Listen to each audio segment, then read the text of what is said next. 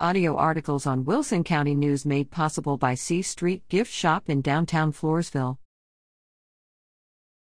Closure impacts CR 483 access. A road closure in Karnes County will impact traffic in southeast Wilson County. Karnes County CR 287, which is a continuation of Wilson County CR 483 south of Nixon, will be closed for about a week for maintenance work on a low water crossing.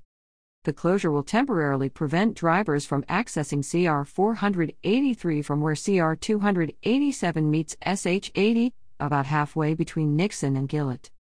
During the closure, drivers will be able to access CR 483 only from US 87 in Nixon.